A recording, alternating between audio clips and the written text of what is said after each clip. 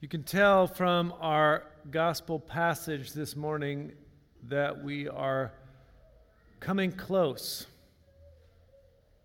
to the ending that serves as a beginning. You can tell we are coming close because Jesus is clearly in trouble, and he knows it. You see, the part that just precedes what we heard this morning is when Jesus goes into Bethany and raises Lazarus from the tomb. And news like that tends to travel fast, all the way to the religious authorities who are terrified. They are afraid because someone who can raise the dead cannot be controlled. And so they decide that it is better to keep the entire nation alive and to sentence one person to die. And so they decide, and word is sent out that anyone who knows where Jesus of Nazareth is must turn him in.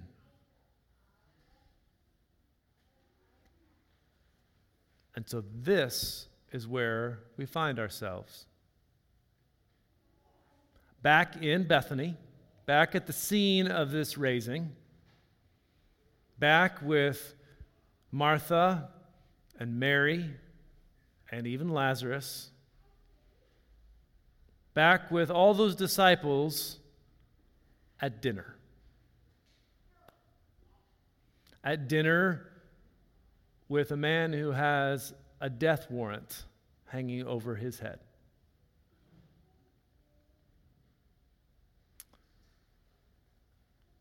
What are the words that are appropriate for dinner conversation? Like, what words fit that? What do you say when you're having dinner with someone that you know is going to die? What do you do?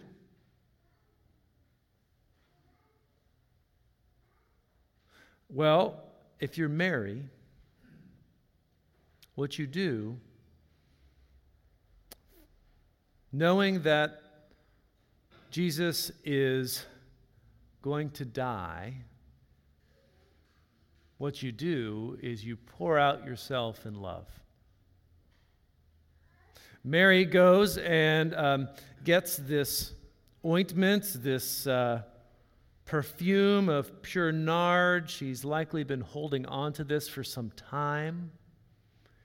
She comes and pours it all over Jesus' feet and wipes them with her hair. And the fragrance, we are told, the fragrance was so powerful that it fills the whole house. Anybody who was there that night could not have missed it.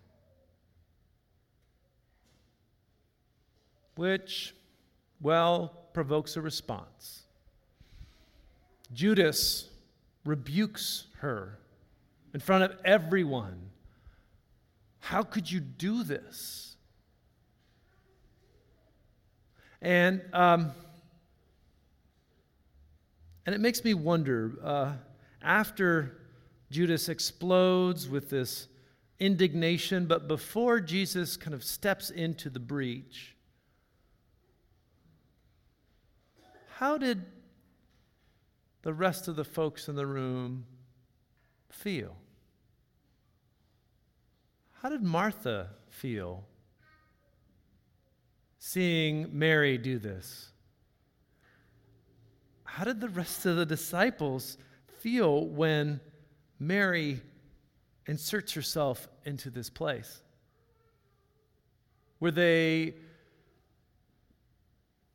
a little bit indignant, maybe a little envious that Mary had this intimacy with the rabbi? Were they relieved that Judas chastised her so that they didn't have to? Were they confused about how to respond when this is what Jesus was facing?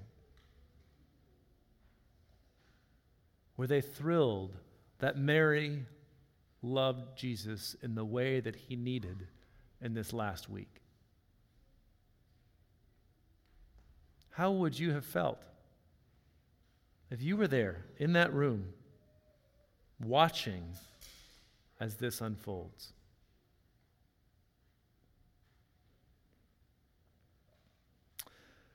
Well, Judas's response is pretty clear, but I have to say it's a response that I have a lot of feelings about. I have a lot of feelings about the way that Judas is portrayed and the part that he plays in this story over the years.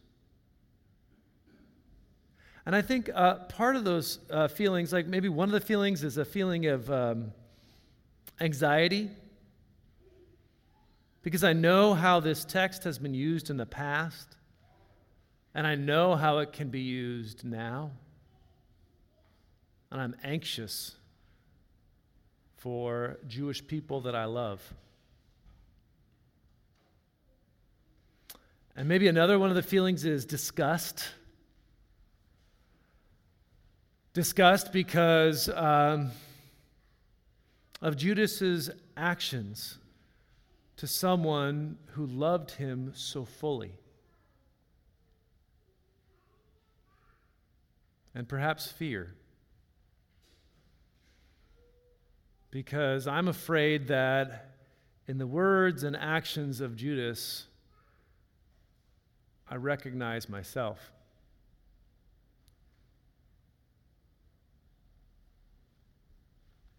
And I think that I think this is part of why I take issue with the writer of the Gospel of John, who has shaded this part of the story in regards to Judas in a particular way, in a way as to almost make Judas unrecognizable. And it takes place in all these parenthetical statements. Statements like, Judas Iscariot, the one who was going to betray Jesus. Or he was indignant about the way that this money could have been used to care for the poor. But he didn't really care for the poor. He just used to keep the common purse and steal from it. And what that, I think, serves to do is to, over time, make it far too easy for us to believe that Judas wasn't really one of them. Right? That Judas really isn't one of us. That's things that other people do. And and yet, Judas's ethical calculus really is not that far off base. Do you have a sense of how much this ointment, this nard, was worth? How much money? Any ideas?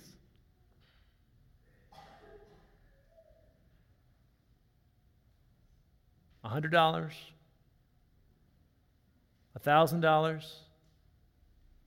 $10,000? At 300 denarii, right? A denarii was usually what a laborer was paid for a day's work. Biblical scholars put that at just about $20,000. $20,000. Poured out in a matter of minutes.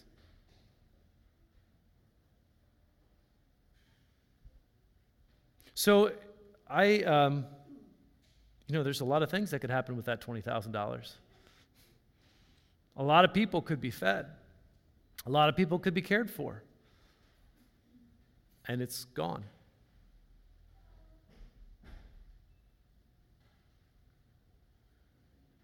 Who does that? Who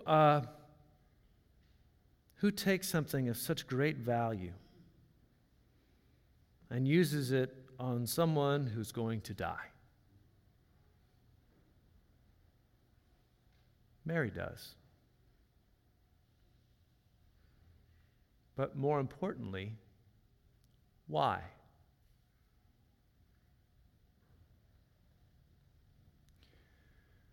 The Jesuit priest and one of the founders of Homeboy Industries, Greg Boyle, when he started down at his parish as a young priest in East Los Angeles, did his best to save the lives of his parishioners who were being killed regularly because of gang-associated violence. And, what else do you do when 10-year-olds are being killed because bullets don't have names on them? But he found over time that he could not do that. He couldn't save lives. What he realizes now is that's the Coast Guard's job.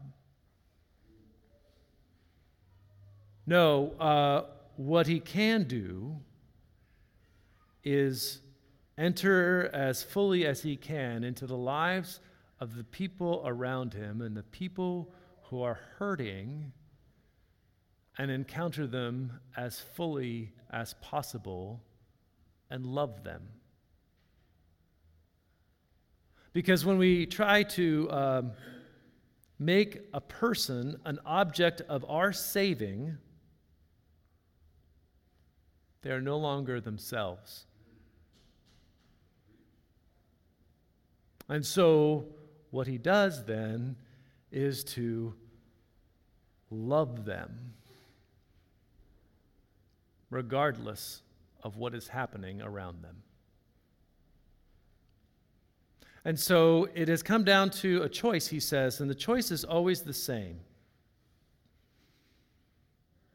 When you encounter the world, save it or savor it. And he votes for savoring it, which is just what Mary does. And it does not make sense. And I totally get this from Judas's perspective. You're doing what with that? But Mary is doing it because she knows what they all know in that room. Every single person knows that Jesus is going to die. And she knows this because she knows what happens to the people who walk the cruciform path. And it is so much easier for us when we encounter that to want to try and save it or to turn aside from it. And instead, she gathers just what I can only imagine as immense courage. And she takes this ointment that she has been holding on to forever, and rather than saving it for after Jesus is dead, she comes to him and she pours it and herself out to love him. And it is intimate, and it is stunning, and it is extravagant.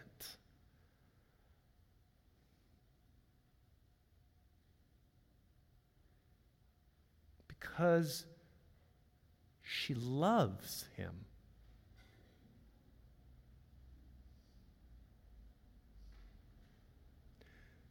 And so I think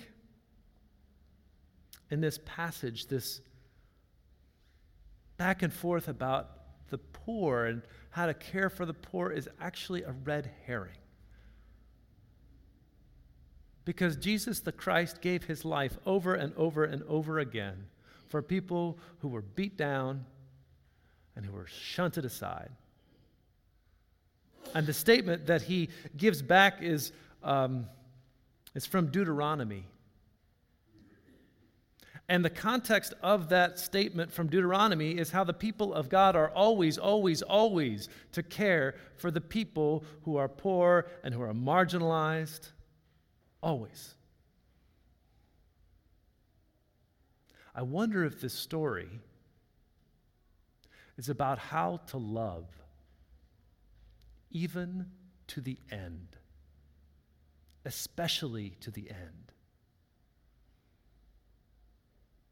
when it does not make sense. God's extravagant love and our participation in it is for those who do not understand it, for those who cannot return it, and for those who do not deserve it. Yes, Judas is in all of us. This way to look at the world in its chaos and its pain, and to look for self-interest or to count the cost and to turn aside.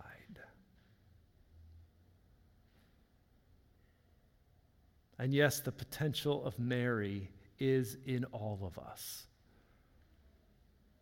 To look at a world that is hurting and lost and on the edge.